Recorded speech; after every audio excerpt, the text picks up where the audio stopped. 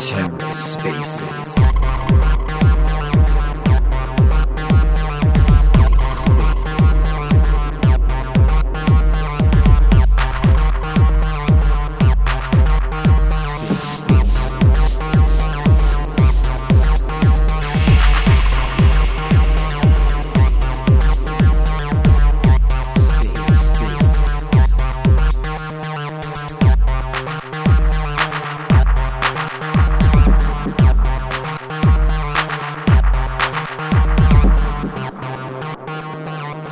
Good morning.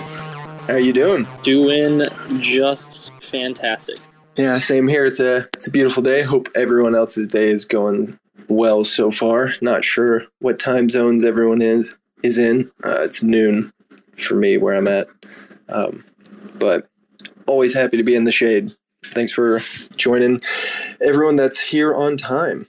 Gonna give it another minute or so to let a few more people roll in, and then we will kick this off. While we're waiting on people to kind of hop in here, Carter, has there been anything you've seen interesting happening in crypto lately that's kind of caught your attention, or things that have made you think a little bit more as of late? Oh man, I think since our last Twitter space, I've been pretty heads down working on some tooling for Shadeswap. So I actually haven't been on Twitter and socials too much, just been in the trenches working. Did you happen to see that Stride officially transitioned over to the Atom Economic Zone? Yes, I did have time to see that.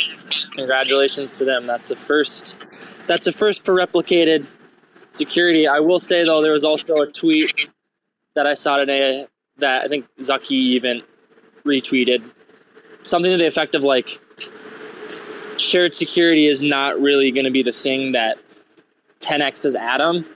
Like they need to be able to tap into liquid staking derivatives, and the hub needs to acknowledge that it has a unique opportunity on the liquidity front. And I think like the Atom Hub as an investor, and I think there's like a bunch of different angles that the hub can take besides security, because I think security is only going to go so far in terms of revenue generation.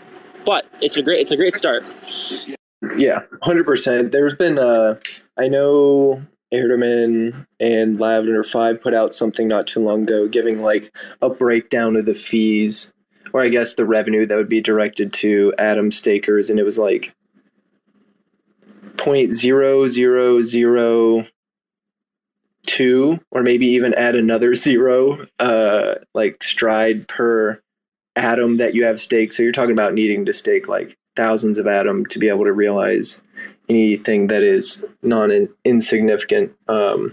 So there are a few things that you can take away from this. One, like currently transaction fees are not really a viable revenue source for most blockchains. And for the hub, it's not going to be really a viable revenue source right now. And so I personally am leaning more towards what you were saying about like the hub tapping into its liquidity, tapping into liquid staking to be able to start generating revenue, whether that be solely through these economically aligned chains that are in the AEZ, or they look to distribute, some of that POL outside. I think as far as I'm aware, the only deployment of POL has been on chains that are using shared security, right? I think it's just maybe even Neutron. Yeah, Neutron was one of the first experiments. Luna too, the AMP Luna community has done some very large community pool plays that I would consider protocol on liquidity. I was actually just talking with their team because they have interest in bringing AMP Luna to Shadeswap, which is super cool, and also bringing some protocol and liquidity. So there's like a little alpha leak. But their staking derivative is super unique because they don't have a governance token for the liquid staking derivative. The LSD holders get to vote on governance proposals directly.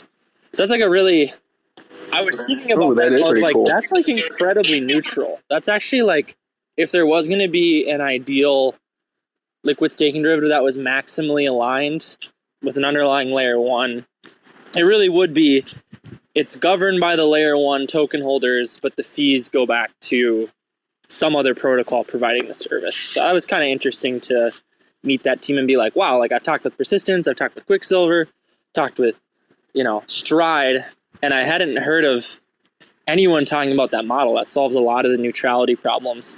I think there's benefits to like an opinionated staking derivative, but there's also risks over the long haul that I think the layer ones are increasingly aware of, just what's happening with Lido. So anyways, I can't remember quite how I got to Amp Luna, but that was not derailed. Well, thank you everyone. Go ahead. I somehow was going to circle back to the hubs. I think best way to win is if they create, let's say, 10 to 15 chains that see a bunch of usage, and then if they're able to be the ones that control the arbitrage between the different economic zones, and then essentially get paid to help people arb between them. Like it's essentially like controlled block production, monetizing the demand for blocks between the different chains is another really interesting path to sustainability. But you need a lot of usage and you need a lot of chains for that to work. Yeah, 100%. So I think we can go ahead and kick this off, dive into our main topic today, which is going to be discussing the meta engine and real yield that is going to be coming to stakers within the coming weeks. Just want to drop some noteworthy developments since our last Twitter space last week. We're still continuing to push forward with MetaMask integration. We had some really great progress, kind of tying up one of the final pieces to make MetaMask fully compatible with the Shade applications, and that was kind of tied to the use of permits. Still continuing to push forward with API maintenance and optimization, making some really good progress there. Like Carter slightly mentioned at the beginning of this, we're in the process of collecting and parsing and analyzing a lot of data from Shade swap volumes and emissions, continually working on optimizing those. And this past week, we launched staking on mobile devices. So now users are able to stake their Shade, claim their Shade rewards all on their mobile devices. And our next page, we kind of teased this week. I think we actually teased this yesterday. The next mobile compatible page of the Shade application is going to be Bridge, which honestly, I'm personally really excited to get the pools tables on there and to get Borrow on there. But honestly, that bridge component is such a crucial part to kind of tying together the whole cohesive UI UX of the Shade protocol application set, because, effectively what we've allowed people to do thus far is to be able to interact with their private assets that are already on Secret Network. If you're only using a mobile device. But if you're only using a mobile device, you currently don't really have a way to bridge those assets into Secret Network directly on the Shade application page. If there are other mobile compatible bridging interfaces, I'm personally not sure if TFM or Satellite Money have any mobile compatible interfaces, but I digress there. But having this bridge interface that is directly on the Shade application page is going to be a really, really critical part, even though it kind of seems like this simple addition, but it truly is this critical part to tying together both the desktop and the mobile accessibility for the Shade applications. And before I move any further, Carter, if you wanted to touch on anything there, like how important this is to the UI UX. No, I mean, it's super important. I don't know if you had the stats right or if it was Dalton, but we're already up to, I think 40% of the traffic is on mobile already. And that was within we haven't even launched the full app. So it's very clear that people, as they're walking around, I know that I've done this too. It's like, oh, app.shadeprotocol.io. I'm going to go check on the Silk page. Ooh, it looks like that Silk number went up a little bit. Ooh, I wonder what Shade's trading at. Like that type of oh, I wonder what the staking ratio is at. I wonder what circulating supply is. Like, just being able to quickly do that from your phone is such a huge quality of life. And I think it's going to be even like evangelism for Shade Protocol. Like if you're at a conference or you're talking with friends, and to be able to just like pull it up on your phone and there's this modern, sleek design. Like I think it bodes really well for even being able to like explain what Shade Protocol is, as opposed to like lugging around a laptop and like, no. Like look at my browser. Like I promise you, this is the future of finance on my little laptop. Like, mobile is. Oh, go for it. Yeah, no, I feel that for sure, because anytime I'm out and I'm talking to people, I'm like still torn on how much I really want to talk about my crypto interest out in the general public, just because there is such a learning curve that's generally associated with crypto, and for me to really want to dive deep into the intricacies of the things I'm interested in, it takes me taking 5-10 steps back and starting from the beginning. But being able to have this mobile compatible version makes it easier to be able to show people and like elaborate sort of what some of the value propositions of what we're doing here. Well, I've always thought that was one of the interesting properties of Shade Protocol is like, as described 2 years ago, it's an array of connected privacy preserving DeFi applications, and it's like it's really hard to explain it, but actually when you go on the app and you see it, I think it makes sense.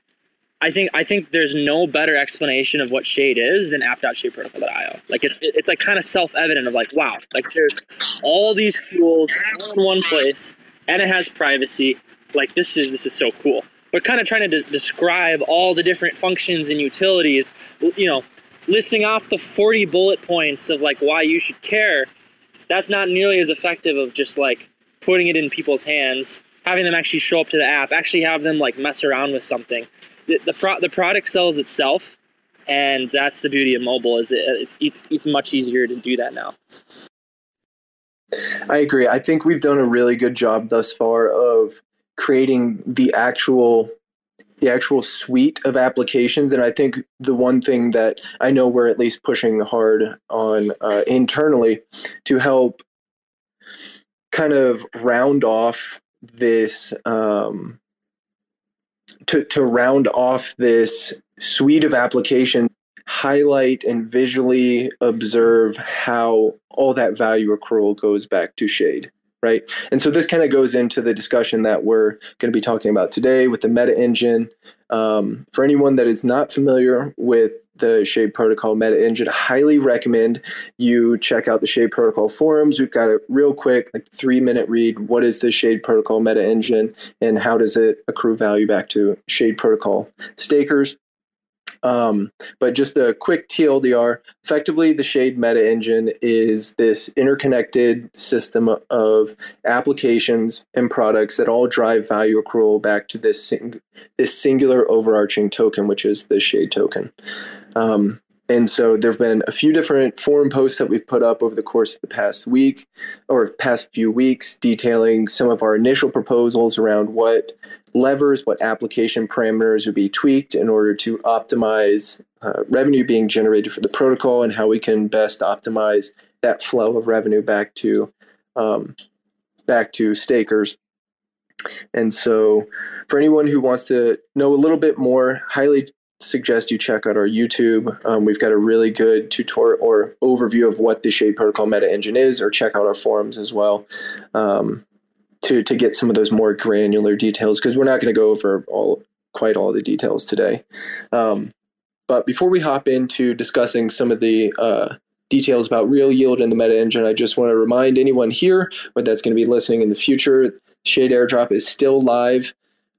Anyone can claim parts 1 through 3 if you were staking Secret, Atom, or Luna from November 7th to December 13th in 2021. You can claim your Shade Airdrop. Carter, correct me if I'm wrong, but I believe the atrophy begins in about 8 days. Yes. I think 7-8 days. June 27th. Yeah, so that's going to be a linear atrophy. Basically, 25% is going to be clawed back, each month over the course of 4 months. And that shade is being clawed back into the treasury. And so we can this is one of my overarching questions, like what do we get to do with this clawed back shade? But we can touch on that at the end. Before we dive into some of the details about the protocol lever changes and kind of some of the logic behind these, Carter, do you want to note any like high level overviews about the Meta engine? It's like what shade protocol is most looking forward to in relation to kind of implementing these changes? Sure. I mean, I think the starting point is an acknowledgement that true sustainability comes when revenue is greater than expenses, right? This is the late game that for a DeFi protocol to truly sustain itself, it has to be able to get to a point where revenue is greater than expenses. If you don't reach that point, what's really happening is the protocol is essentially in this race condition where it's using incentives to generate usage, but the value of that usage back to the protocol is less than the value it emitted to attract the usage. Now, there's a little more nuance than that because emissions are a tool and not everyone necessarily immediately sells their emissions, right? So you have mechanisms and counter incentives like staking and like governance and like all the other DeFi utilities for things like Shade that would incentivize someone who's receiving Shade and performing actions and providing a service that kind of undergirds all of this in the form of liquidity providing.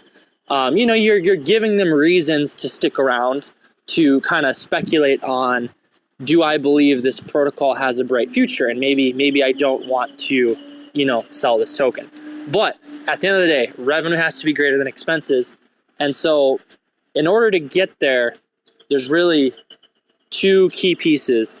The first piece is product market fit, as in the things we are building are attracting people, and those people are telling other people that they should come to. You need to have continual user growth. You cannot regress. You have to be able to keep growing on the user front.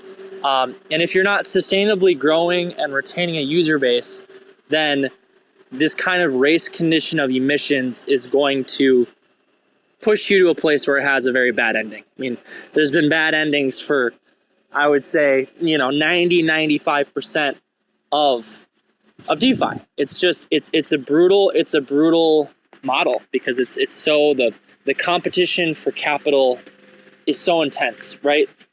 So that's acknowledgement one. You have to be able to continue to grow users. And the other piece is really the utility. Can you create utility and revenue streams that are not reliant on the protocol emitting value, right? Good examples of this would be like a liquid staking derivative. A good example of this would be a money market. A good example of this would be protocol-owned arbitrage. A good example of this would be Silk, right? So all of those types of products don't actually have, a direct expense tied to what they're running. But the thing that makes a lot of those things useful is liquidity and Shadeswap. So Shadeswap is really the expensive primitive that powers the utility of all these other products. And so we're in a situation where we're emitting value and in a race to gather the users. Now, the reason I think the Meta engine is really unique is that up until I'll even say like early 2022, I think the questions of sustainability were less obvious, maybe less apparent. And I think acknowledging that you need to have a set of interconnected applications to truly kind of build your way out of the situation, I think is pretty uniquely differentiated. When I look around, I think Frax is a good example of a team that's doing this. I think Kajir is a good example of a team that's doing it. And I think Shade is a great example of a team that's doing this. So it's still a relatively novel concept of the way you kind of outgrow some of the problems is to continue to build primitive after primitive after primitive, continue to unify, continue to expand. And throughout all of that, you have to have a very sharp and careful emission strategy so that you don't end up in a race to the bottom.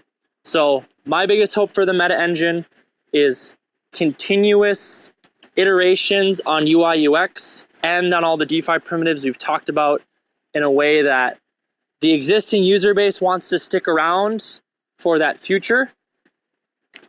And at the end of the day, we're building something extremely valuable where any type of user interaction with one primitive creates a ripple effect across all of them, and 100% of the value capture goes back to the Shade token. That's really the dream of the Meta Engine. Yeah, 100%. And just kind of elaborating on what you're saying, once you have built out and continue building out this system of applications that users truly want to use and solve problems that they actually have, and you have kind of what we're dubbing the Meta Engine in place to be able to help redirect all that revenue and optimize it for protocol growth. That next piece to being able to level up, so to speak, is just continually improving that UI UX. For every dollar of TVL and activity that happens, like you said, it has this ripple effect across all of our applications. So the more individuals that are participating, the more of that sort of cascading ripple effect that we see across. And I think we've talked about this on a few different Twitter spaces and in a few different locations. But one of the biggest opportunities I think that Shade has in being able to tap into a completely different user base while still providing a value proposition that can't be found anywhere else is kind of opening up Shade's value and utility to Ethereum users. And so I'm personally super excited for full MetaMask integration. We already have the compatibility for users to be able to bridge Ethereum assets directly to Secret Network via Axelar directly on the Shade Bridge page. And so combining all of these different components, the economic, the development, the social, the user experience, combining all of those things together truly gives us an incredible chance to really create this flywheel effect that we've talked about wanting to cultivate and be able to see. So just to give some details on what really is going to be tweaked whenever we're looking to fully kickstart the Meta Engine. On our original forum post that we put up about implementation of different protocol levers, we discussed adding interest fees to the current stablecoin vaults. We discussed increasing the Shade DAO share of liquidations slightly. Currently, that percent is 10. The percent of liquidation discount is 10% going to the DAO. We're suggesting it be bumped up to 20%. We talked about increasing the taker fee on Shade Swap. We talked about increasing the withdrawal fees on Stake Secret. And we talked about the fee allocation module. We talked very briefly about the implementation of bounded conversion minting. And I don't think it's necessary for us to go into all of these, because I know in our most recent Twitter space we delved into almost all of these. There's just a few of these in particular that I was hoping to cover today, and it's mostly where the discussion has found itself concentrated. And so, some of the most impactful and potentially contentious changes are the increase in the DAO taker fee on Shade Swap, the fee allocation of accrued fees to Shade, and then the addition of the bounded conversion minting. So I don't know if there's any one of these in particular you want to touch on first, Carter. Sure. I think bounded minting is the most. Yeah, I think we didn't last Twitter space. We didn't have time to explore bounded minting. So let's start with the problem. The problem is Silk is overpegged, and when Silk is overpegged, there's a couple parties that are negatively impacted by this. The first one is someone that locks up collateral, someone who is thinking about locking up collateral, minting out silk, and then selling it for some other asset. Let's say, we'll go extreme example. Let's say silk is supposed to be at $1.05, but the market, it's trading at $1.10. So I mint out all my silk at $1.10, and then I go and convert into I convert into a different asset, right? Because I want to go leverage long on something else. And then there's a world. You know what? I'm actually gonna pause here. My example is messed up. I'm gonna sit here quietly for like 30 seconds and gather the example. I thought I had it in my head, Red, but I'll hand it over to you. I'm trying to formulate the example over it's bad. My apologies. One moment. Yeah, no, not a problem. That's one of the things I always find myself doing with these Twitter spaces. I'm always wanting to be able to keep speaking my thoughts out loud. And, when you really get into some of these more granular discussions, it actually, generally those conversations are not as fluid because you really need to internalize kind of what the opinions and the statements kind of put up against a potential argument you might have or an idea you might have. And generally it takes a little bit of time to internalize that. So take your time, Carter. As far as I'll briefly touch on what exactly some of these other things are. So as far as the increase in the taker fee for Shade Swap, what this effectively would mean that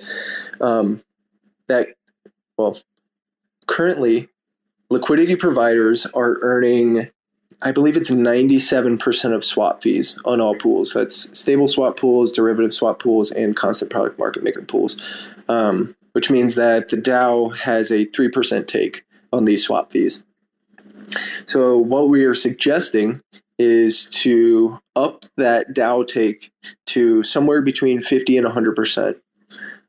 So that would mean liquidity providers are earning less in swap fees, but they're still receiving these incentives. And the way this kind of balances out, and Carter can correct me if I'm wrong once he's done brainstorming, but the idea would be that this increase in swap fees that the protocol is taking would directly feed into this is a revenue stream that the protocol can tap into and use to buy Shade off the market, which would slowly increase the price of Shade. So the incentives that liquidity providers are actually receiving, the value of that is slowly going up. And this is assuming constant supply and demand from the market where the price isn't going down against this. And so liquidity providers are earning this incentive that is more consistently appreciating in price, but also it provides this really interesting it injects this really interesting game theory aspect to liquidity providing, because this incentive that you're collecting is effectively a way for these liquidity providers to tap into fee streams, not only across all Shade swap pools, but across all the Shade applications. And so liquidity providers who are earning this Shade as a LP incentive can then take that Shade, stake it, and then they have a pro rata claim to all of the revenue streams that are being directed to stakers. So that includes swap fees, that includes liquidation fees, liquid staking derivative fees, borrowing and interest fees for any of the Silk vaults. And so this is kind of the idea behind changing the taker fee for liquidity providers. In order to actually realize that swap fee, you have to withdraw your liquidity. And so for the Shade DAO, that swap fee is actually, and again, Carter can correct me if I'm wrong, but as far as I know, that the swap fee take from the DAO is actually sent to the treasury address. And so that fee is actually materialized when those swaps are made relative to, which kind of differs than how liquidity providers would actually realize those swap fees. And so that's a really good point. I don't think we brought that up last Thursday. That to realize the upside of trading fees as a liquidity provider, you have to withdraw. Versus with this method, we're constantly gathering the trading fees and converting it into shade by pressure, which really gets kicked back to the liquidity provider because they're earning shade as a token. So that's like a really interesting difference between the two in some ways. I finally got it. I had to sit there quietly for like 60 seconds to think about it. Apologies about that. Essentially, if Silk can't maintain its promise of stability at a target price, then it's not people being worried about Silk going from $1.10 down to $1.05. That's actually great for them. If that happens, then if they sold for another asset and they come back to Silk, they'll actually end up with more Silk, right? That's technically like they ended up winning. It's the reverse scenario. If we can't maintain a target price point, then people might be worried that the premium will actually continue to grow as opposed to shrink. And so in that scenario, like if I'm paying off a debt and I know that like the value of that debt might grow between the time that I sell my Silk and come back to it, that's a very scary proposition, right? Take out a $100,000 loan in the form of Silk. I go to something else and I come back and now that Silk debt that I created is now worth $110,000 because the premium on Silk actually grew and became even more overpegged. That's problematic. It's extremely problematic. And it means as someone locking up collateral and minting out Silk, if I can't trust it to maintain its peg, I'm taking on this risk of the overpeg problem becoming more exacerbated. And then I'm on the hook for the value of the debt that I minted out actually increasing instead of decreasing. So that's the heart of the problem. Lending is less lucrative when the promise of stability is not maintained. And so that's where bounded minting comes in as a potential solution where the protocol is capable of selling Silk into the LP pools in order to bring Silk back to its target peg. And those Silk, instead of being over collateralized via Shade Lend, they're instead approximately 100% collateralized via the fact that whenever someone buys Silk from an LP pool, they're depositing in $1 worth of another asset, right? So you end up with 100% collateralization as opposed to something like 180% collateralization. And the biggest risk of the strategy, because Frax does this all the time, right? Because Frax is pegged to $1, so they can mint out Frax, sell it into a pool with USDC, and they know that, every one USDC sold into the LP pool and every one Frax withdrawn, they're going to maintain, as long as USDC maintains its peg, you have a really nice property if you don't have to worry about any appreciation or depreciation between the two assets because they're pegged to the same thing. But Silk's bounded minting is more complicated because Silk is slowly shifting over time. So there's a world where the USDC deposited in return for Silk into an LP pool actually gains value against Silk or loses value against Silk. So a lot of the forum post was outlining what are the impermanence loss gains or risks with the type of, using bounded minting as a strategy. It continues to be one of those things where I think we should do an experiment with it, albeit a small one. But the smaller the experiment, the less of an impact. So it's kind of an interesting one, and there's been various opinions on it. I think we should probably add in things like RETH, STETH, and PAXG and Bitcoin before we do the bounded minting experiment. I think we should focus on adding new collaterals. That's the better solution is to attract more people who want to bring Silk into circulation. That's the sustainable solution. And I view bounded minting as one of those, it's a tool that can help us reduce the friction on Silk's value proposition such that lending becomes more attractive. It's kind of like a chicken and an egg scenario. Is it the lack of collateral that's making people not want to mint out Silk? Or is it the fact that Silk is this kind of weird stable coin that's overpegged? And my gut says it has more to do with the peg than it does with the collateral. And the nice part about us charging 0% interest and 0% borrowing is we know that fees are not the reason that people aren't using Lend as much as they could be, right? Because we have the most attractive rates in all of Cosmos. We're also technically the largest decentralized stablecoin in Cosmos. So like we're doing something right, but we're stuck at like this, 3.2. Well, I don't remember what the last number is. Like we're kind of stuck in this phase, and to scale up to that next piece, it's got to be better collateral. It's got to be Silk on target peg, and it's also got to be additional Silk utility. Yeah, and if we look at the root of the issue here, it's that there is more demand for Silk right now than there is supply, right? And so we kind of been starting off this conversation and I guess trying to brainstorm about how this problem can be solved. You can look at, what are all the factors and parameters that increase the amount of Silk in circulating supply, decrease the amount of Silk in circulating supply. And just for, some context, Silk is currently almost 200% over collateralized. So if there's approximately like 3.4 million market cap for Silk, there's about $6.5 to $7 million in collateral that is currently backing Silk. And so, the bounded conversion minting would effectively lower that collateralization rate. But just to play kind of devil's advocate here, we also could potentially raise the max LTVs on some of these vaults, right?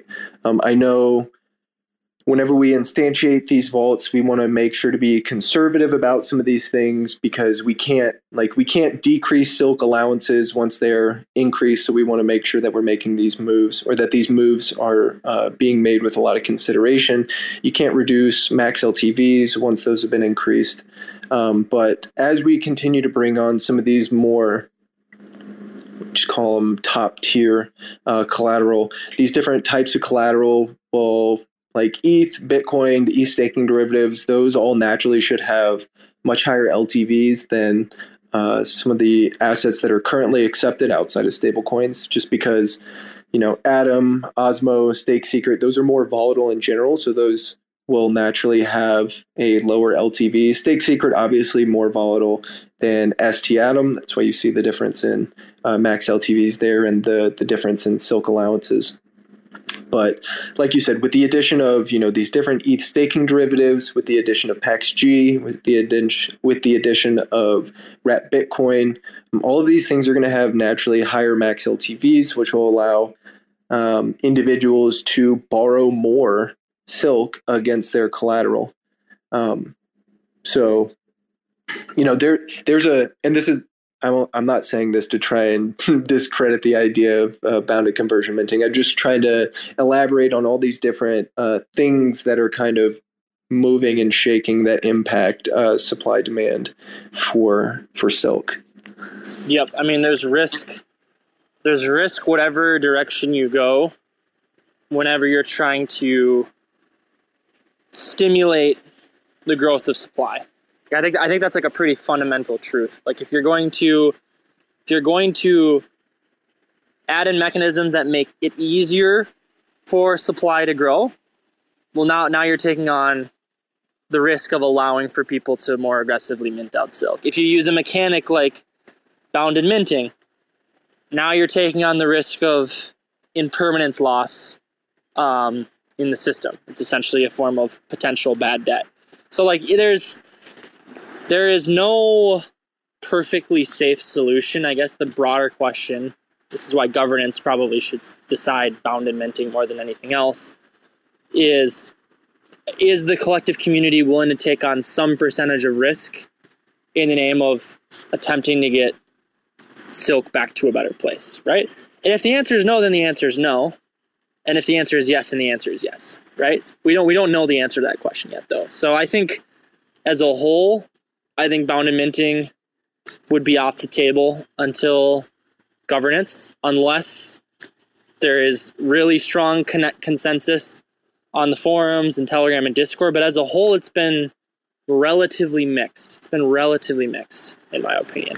I think higher LTVs is very much a modeling question, a spreadsheet modeling question. And Red, I know you've done a lot of work on that right now. So I think if the models are there that can prove that a 5% bump here and there on some of these vaults is considered safe, I think that's a great option.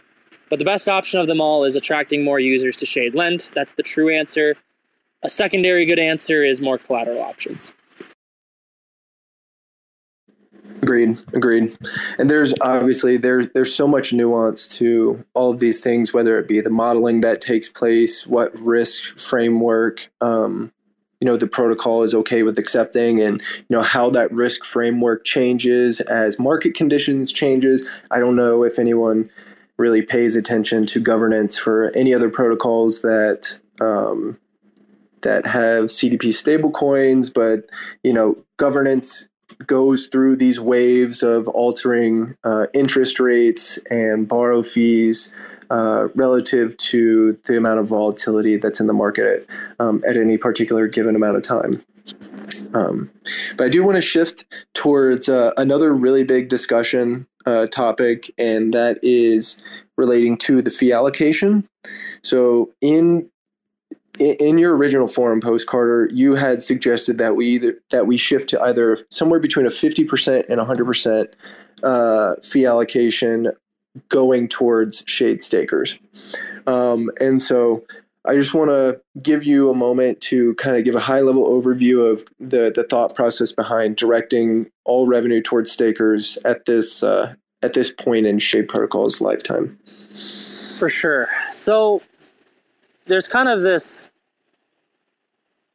you kind of think about liquidity providers and like who are they, right? Who are the liquidity providers on ShadeSwap and why are they here? I think that there's a category that are straight farmers, probably on the stable swap pools specifically, maybe also on the asymmetric concentrated liquidity. Those are the two lowest IL pools, pretty comfortable for a liquidity provider to post up shop, farm the shade, sell the shade, right? You can never stop that cohort from doing that. But there's a much larger subset of liquidity providers, in my opinion, that are here because they value the Shade token and the future that it has. I think that cohort vastly outweighs a lot of the farmers. And kind of the fundamental idea is people aren't on ShadeSwap for the trading fees right now. Any sort of extremely expert focused liquidity provider is going to be in the Ethereum arena. You're going to be chasing the high volume dexes, and you're going to be very precise about how you're using your liquidity. And so our liquidity providers are here for the Shade token more than anything else. And so kind of identifying that and saying, all right, what if we can kind of democratize the rewards across all the pools, all the trading fees that are earned go back towards buybacks of Shade and ultimately given back to the staking pool. Your liquidity providers that are very Shade aligned, they'll be happy with this. They'll be happy to earn their Shade APY, go and stake it, because now they're earning trading fees not just their pool, but everyone's pools, and it gives everyone a very strong incentive to be super sharp and harsh with emission allocation, because everyone's going to want to collectively optimize for trading fees across all the pools. It's like a very fascinating impact on everyone, on the fees being democratized. So what else do I have on this? It's a radical experiment. It's really, I think I've seen 100% fees done on maybe one or two other dexes. And as long as liquidity providers are here for the Shade APY and not the trading fees, then the shift ends up being super powerful because it drives a lot of value to the Shade token. And I think it maximally aligns the incentives of liquidity providers with the incentives of Shade Protocol. And I think that's going to be a super powerful effect. And I think we should go for it. I think we should try the experiment. My gut instinct says there really isn't going to be much of an atrophy because we don't have the volume to justify people being here for the trading fees, barring maybe the asymmetric concentrated liquidity curves. That's probably the one caveat to that. So I'll pause here, Ed, for any of your thoughts on this. Yeah.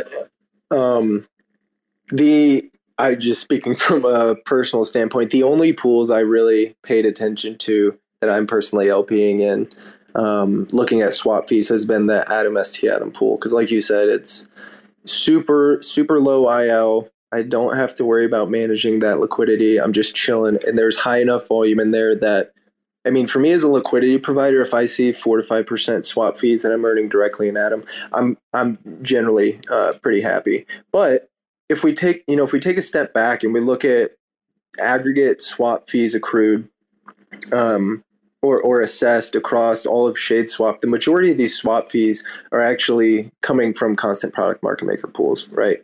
And there are ways that we can. I personally drafted up a few things like suggestions for how we can keep particular types of pool types happy with swap fees and still have the DAO taking in the same amount of revenue.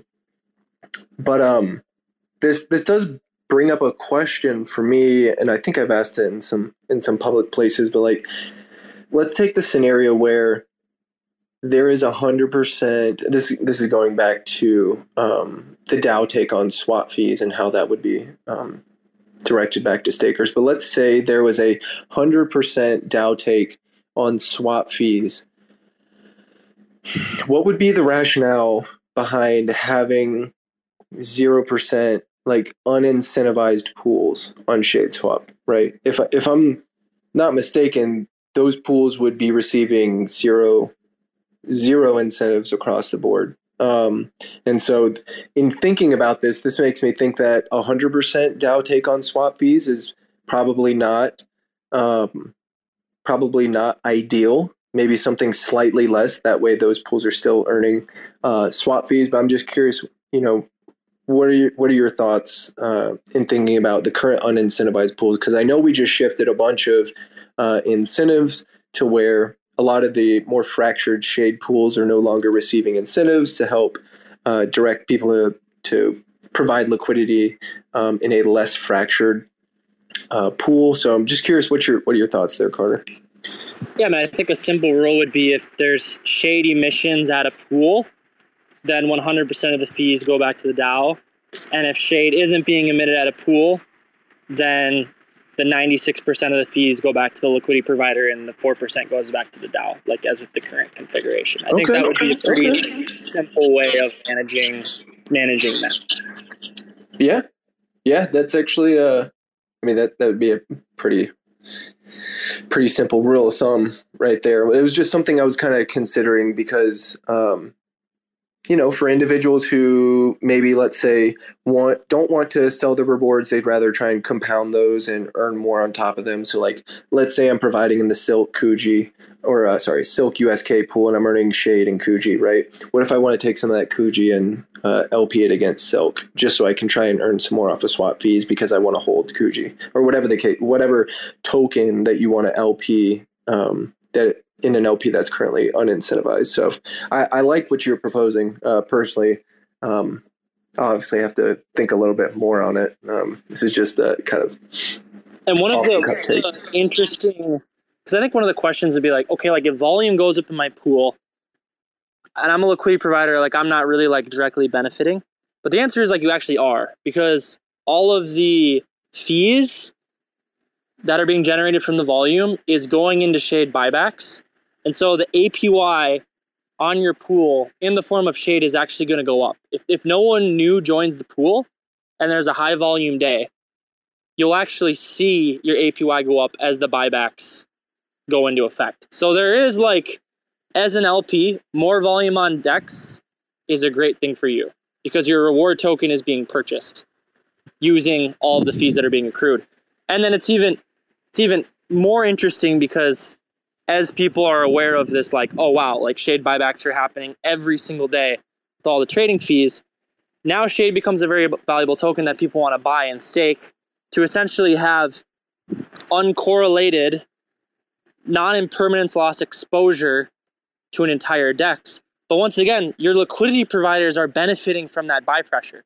So like as people buy Shade because they want uncorrelated exposure to trading fees, the ones that are actually taking on the risk in the pool are seeing the price appreciation on the token that they're earning, if that makes sense. So it's going to be like, I think it's a fascinating experiment. The more you think about it, and the kind of the purity of it and the incentive alignment is really, really fascinating. And in the end, you probably will have liquidity providers that care the most about Shade, and maybe if you're a volume focused farmer that wants to capture 100% of the value for yourself, then maybe it isn't the right DEX for you. It's a pretty bold thing to say, but like maybe at this stage in the protocol's lifespan, that's okay. Yeah, and then before we're getting kind of closer to the end, we're about close to an hour in. I do want to go ahead and let anyone know if you have any questions or if you have any statements you want to make about any of this discussions we've been having, go ahead and request. I'll bring you up here. I've got a few more questions for Carter just to kind of give some context for people who are listening and some other things that the protocol is using to help generate revenue. But if anyone has any questions or wants to come up here and talk with us, please go ahead and request. I'll bring you up. Carter, I've got a few overarching questions, and we're probably not going to be able to dive into all of these completely because they're pretty nuanced, and these are going to require some a bunch of consensus and further discussion. But to kind of kick this off, the protocol offered bonds whenever bonds originally launched to be able to acquire uncorrelated assets that it could use for protocol-owned liquidity. Off the top of your head, do you know what protocol-owned liquidity the protocol currently owns and what is deployed, if you can share that? Yes, so it's largely a split between Stake Secret that's sitting on the DAO earning secret staking rewards, which obviously in this bear environment is less exciting and less attractive. But if we see a market turnaround, a lot of that protocol-owned staking in the form of Stake Secret will actually be really, really powerful. Besides that, the other asset that we have a lot of is Stake Secret that can be paired with Shade. So the DAO owns quite a large portion of the Stake Secret Shade pool. So that is where the majority of the POL is located, is between Stake Secret, asymmetric concentrated liquidity pool, and then the Shade Stake Secret pool. In hindsight, if the DAO was a speculator or had taken a different approach, probably would have issued bonds, maybe not for Secret, and maybe more so for something like Atom or something like ETH or something like Bitcoin. That being said, the most local, popular liquidity and most available asset is Secret, because that's the community that Shade Protocol is built on. So that was kind of the trade-off, is the DAO made a not great set of issuance, although arguably handing out Shade to the community is potentially helpful for helping establish more liquidity coming from community members. So as a whole, once governance goes live, would love to revisit the conversation of protocol and liquidity. Does the community want to shift the DAO's portfolio away from Secret to other assets? And like there's lots of interesting things that can come into play. Yeah, 100%. In my mind, my mind immediately started going to, if we wanted to further consolidate incentives for Shade pools, like if the DAO is LPing, let's say, Shade and Stake Secret, and that pair ends up getting incentive shifted away from it, this is where we would want to see those, like the swap fees or the material revenue from that protocol and liquidity, rather than the swap fees, rather than from the incentives. And correct me if I'm wrong, the protocol isn't staking any of its LP tokens, correct? Correct. Yeah, the protocol has never staked any of its LP. Okay, cool. Yeah, I just wanted to make sure people knew that. So one other question that I've seen a bunch of people ask this question, and there's been, I mean, the possibilities are really open here, but like I mentioned at the beginning of this, the Shade airdrop is currently live. Parts 1 through 3 are all claimable right now, but the atrophy for that airdrop is going to begin in about 7 days, and then Shade is going to begin being clawed back into the treasury. So this ultimately begs the question. We have a few months before any real action is necessitated, but it's good to go ahead and start thinking about these things. You know, what can be done with the clawed back airdrop, right? There are a bunch of we've seen protocols do all sorts of things with clawed back airdrop or unused protocol tokens. And just curious if, what you've kind of been thinking about in relation to this, Carter. Obviously, this is going to require consensus and discussion from the full community, but just some of the things that you've been thinking about off the top of your head. It's like utility for this Shade that's being clawed back. Yeah, I mean, it's a good question. I know there's people who've done things like, I know Stride keeps redropping the Stride airdrop over and over and over again. It'd actually be interesting to talk with John from Stride and learn hey, have you seen user count bumps whenever you do those airdrops? And what is your retention looking like from those influxes in user count? Because, if there could be some sort of strategic campaign to airdrop some percentage of the clawed-back airdrop to new communities, could be good. On the flip side, could be really bad, right? One of the beauties of kind of the Atom Secret Luna airdrop is there was a lot of alignment. Luna people understand the vision of Silk. Secret Network people understand the value of privacy.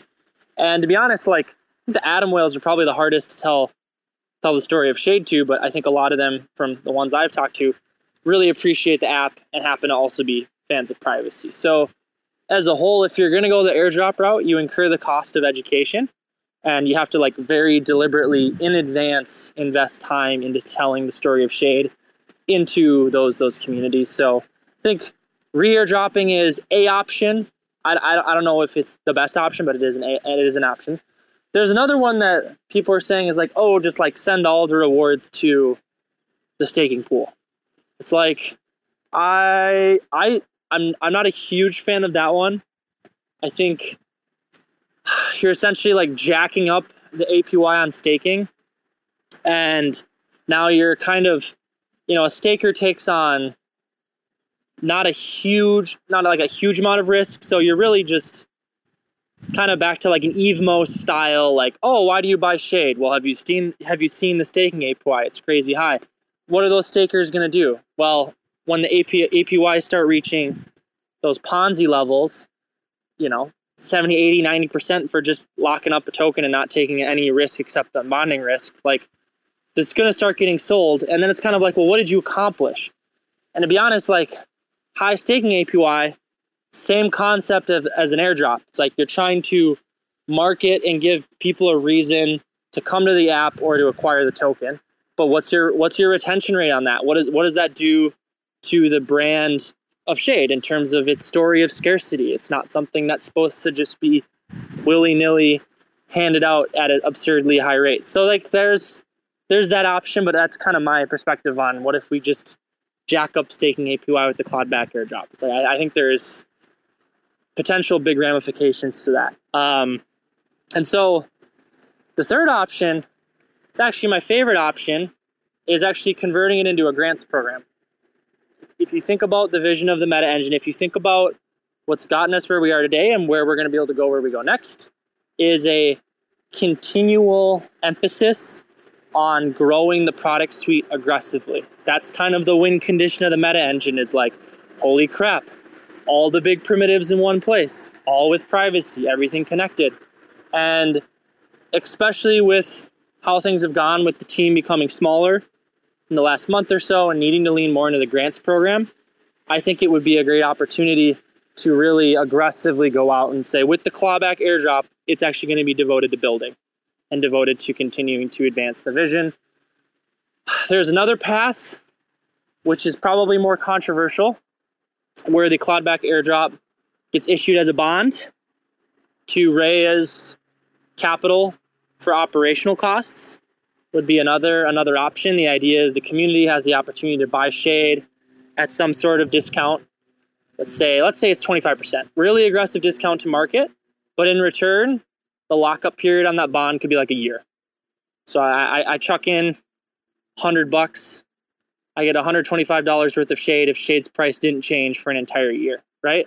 So the most aligned community members that really, really believe in the future of the protocol are happy to take up a lockup period and are happy to like convert capital into that. Could help contribute to raising funds through the bonds for operational costs. That would be like a fifth option. So I'll pause there. There's lots of ways it can go. There's pros and cons to all the different paths. Yeah, and I hope it doesn't feel like I'm putting you on the spot here, Carter. This is purely just to highlight, there are a lot of different options that the protocol has to choose from as far as what gets done with this. And there's another option. Do nothing at all. Yeah, there's probably 3 or 4 more options that you didn't mention. And again, this is just to highlight to everyone listening who could be a potential shade holder, shade staker. Just these are the things that we want to be thinking about in regards to some of this shade that is going to be clawed back into the treasury to be kind of governed by the protocol. One last question, just because we're a little over an hour here. With the implementation of protocol revenue going back to shade stakers, what does the outlook for the shade that was originally earmarked for staking emissions go to? We have this option of, do we want to go pure real yield? Do we want to go partial subsidization? Do we want to go full subsidization with the same emissions with real yield? I personally lean more towards real yield. But regardless of what percentage of subsidization that it could be, whether we go real yield or not, there is still this shade, similarly to the shade that is going to be clawed back from the airdrop, that is unused, or let's say being repurposed, right? And so similar questions can be asked for both of those allocations. Yeah, I think this goes to show, like when the tokenomics were outlined over 2 years, that was summer of 2020, or early summer 2021, to be honest. We're talking 2 full years at this point. This just goes to show how much crypto changes, right? When those numbers were first put out there, 12.3% for staking, and now here we are where it's like, actually, you want your yield on staking to be as pure and as real as possible. You want that to be the case. And to be honest with you, I don't have the answer on that one. I think it's yet another one that we need governance for, because altering tokenomics that were outlined originally feels like a really big deal. I think that's worth voting on, and even like liquidity providing has stayed within its range. It's stayed relatively within the range of what was originally outlined, versus being like, oh, this category of incentives is going to go from 12.3% to 0%. That's like a big deal, right? Because there's people that read tokenomics and they might have invested in shade as a token because of that category and because they were excited about what those rewards meant. So I think we have to be very empathetic towards people that are excited about the original tokenomics, and we need consensus in order to be able to change it. Gotcha. Yeah, just something for individuals to think about and consider as we get closer to implementing real yield. Kind of turning on some of these automated market operations to direct revenue from the protocol back to shade buybacks and redirected to stakers, how do these original allocations change? And like Carter said, it definitely takes consensus. We want to be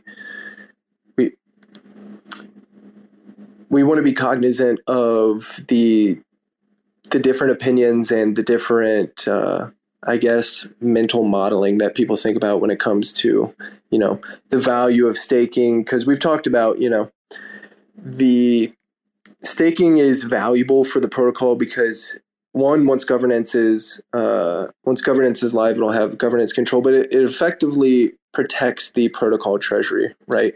And so we want people to be encouraged to stake because that is economic security for the protocol. Yet we don't want to subsidize that security to the point where we're overpaying for security, right? And then, we find ourselves asking similar questions that other layer ones are asking themselves right now. Like, are we paying too much for our security, right? Or are we, relative to the risk that is posed by something going wrong? So, I think we can go ahead and wrap up the majority of our discussion. One last interesting observation about staking. 51% of the supply is willing to stake for only 8% APY.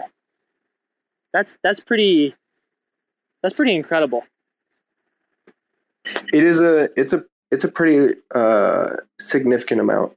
And there's I don't know, my mind goes through these crazy game theory loops in my head. It's like, okay, well, why is this happening? Is it because, people want to be, max shade exposure and they're okay with lockup? Is it because people don't feel comfortable with liquidity providing?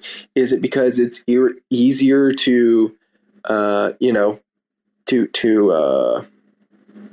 to see your tax obligations with staking relative to LPing? Is it, there's all these different pieces that feed into like why people do what they do. And it has been incredibly interesting watching the amount of shade that's locked up in the various places that can be utilized change and grow as the circulating supply changes. I mean, we've seen a huge influx of shade into the Silk Shade LP. I think it's just shy of 1 million USD TVL for that one pool.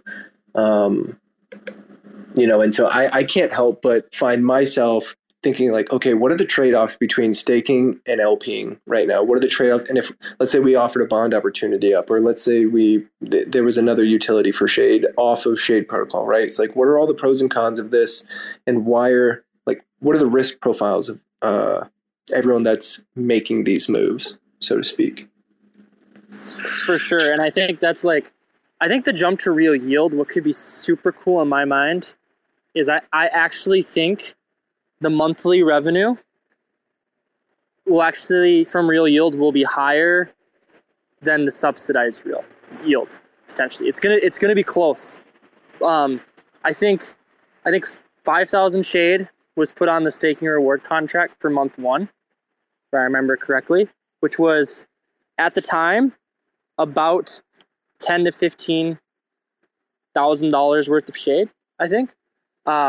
Annualized shade swap fees with a 100% taker fee is between, $200,000 to $250,000 at current volume. So even if you split out those fees divided by 12, that means that staking APY, if we jump to 100% real yield, will actually probably go up and not down. And that's just with shade swap taker fees. Yeah, I was about to say that's just swap revenue. That's just swap revenue. So I think people are like, oh no, like if we stop subsidizing it, APY is going to go to like 0.0001%. And it's like, no, like I actually think it's going to go up. That's my prediction. If we go all in on the 100% taker fee, I would actually put good money that the staking APY would go up, which means that the amount of shade staked would go up, which means more economic security, more scarcity, that beautiful cycle. And ultimately, it's giving fees back to the people that are governing the protocol. So, yeah, just to round off this discussion, give a last observation from my end. It's been actually really cool. As someone who's been here basically since the launch of the white paper, the launch of the airdrop, all the way till now, it's been pretty crazy to see the amount of shade that is willing to be locked up and utilized.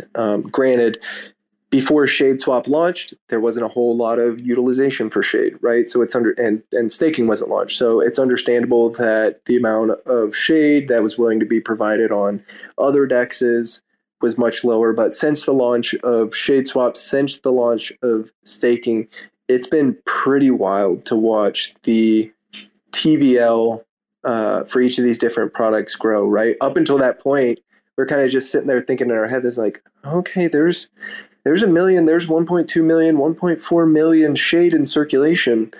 What is it doing right now? And, as we're shifting emissions, optimizing emissions, staking is obviously live now. Seeing all that Shade flow back into kind of the protocol to be used is pretty damn cool, at least from my perspective.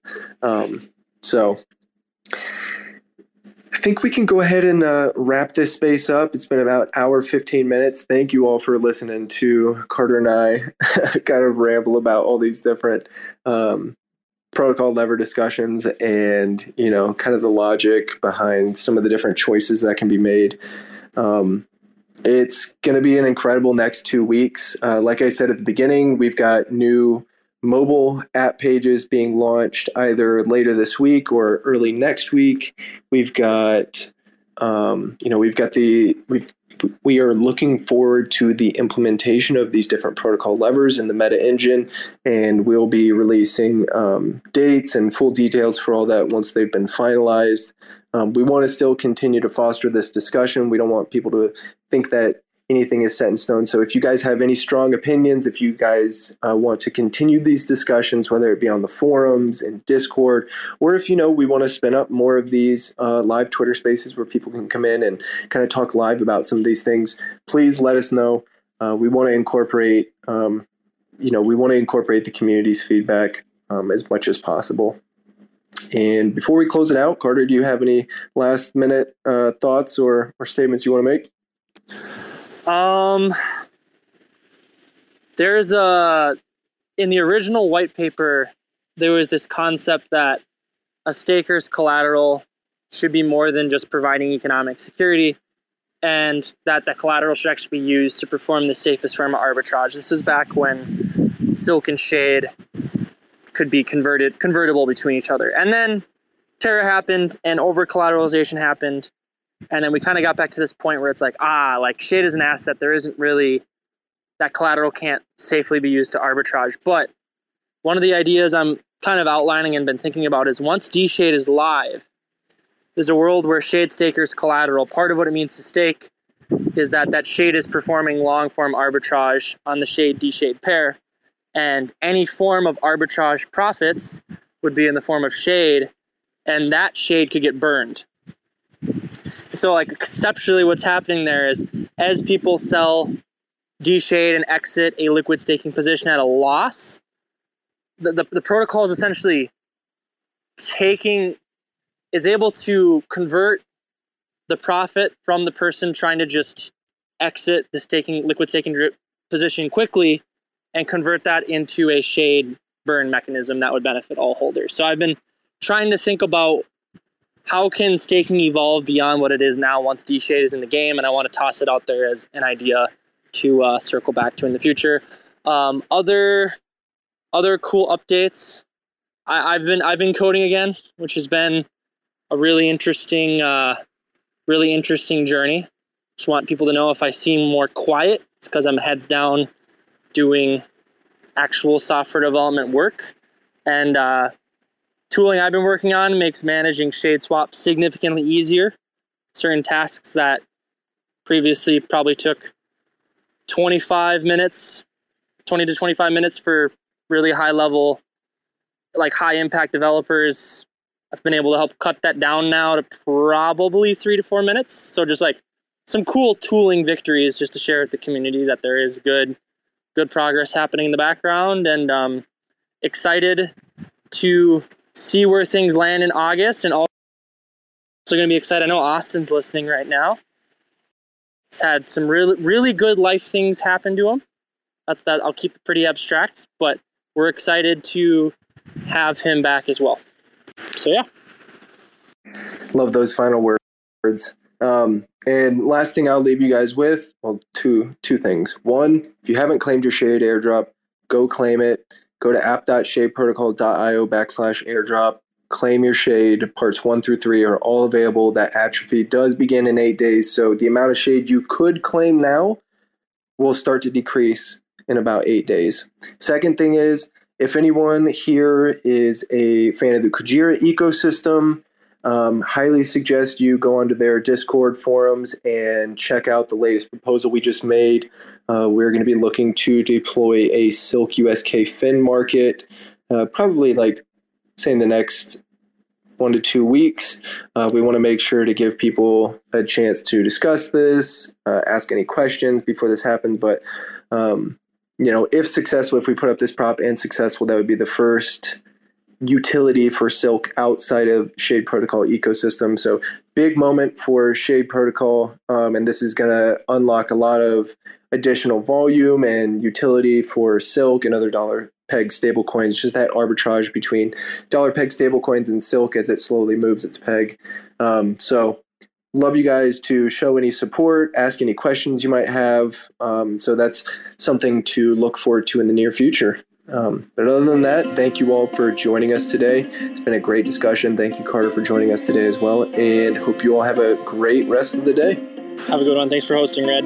Bye. Motherfuckers screaming out loud, looking for mercy before they find themselves working a corner down in Jersey. What could be worse? Misrepresenting the first come, first serve mentality stuck in the burbs. I'll be numbing up first before discovering what works, and we'll see what other kinds of trash is under the dirt. We rape and plunder the earth, sit and wonder about the worth and play, ring around the rosy while the thunder is served. Motherfuckers walking around here looking faceless, trying to make a living selling friendship bracelets. Dead ends dragging out the max amount of payments. Red down days got 'em acting all bankless. Yo fam, what? Check these tokenomics. They probing this bear, flexing broken honest. I had to lay my soul down, I'm just roasting nodders. And then to end a long day, 11 bowls of chronic. Never known to politic, I was born to frolic. It's been my policy to pollinate all over the plot. We got a lot of apologists jumping in at the top. We like to measure their velocity before they hit rock bottom. Over impossible loss, it's all moss. And I'm liking the odds, fondue in the morning, forming mycological bonds. Flick the cap, though the road is highly involved. Flip a coin, diary evolve. Motherfuckers screaming out loud, looking for mercy before they find themselves working a corner down in Jersey. What could be worse? Misrepresenting the first come, first serve mentality stuck in the burbs. I'll be numbing up first before discovering what works, and we'll see what other kinds of treasures under the dirt. We rape and plunder the earth, sit and wonder about the worth and play, ring around the rosy while the thunder is served. Trying to figure out the max amount of dinner lace, stacked in non-toxic, just to get a better place. Smacking on the hostage, like the shit is play for keeps. Clowns, white knight, and all these Maybellines. They call it implausible,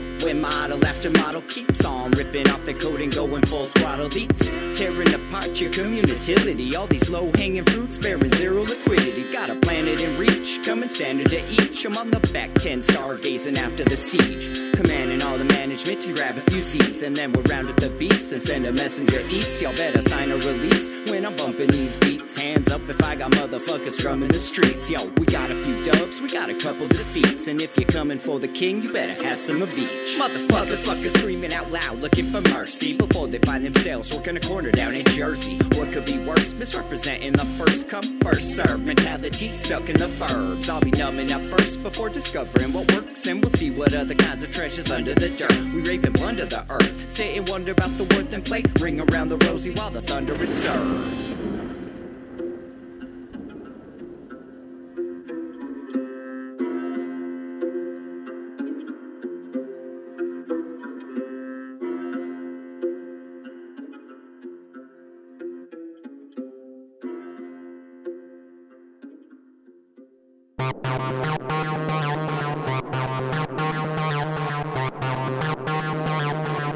TerraSpaces.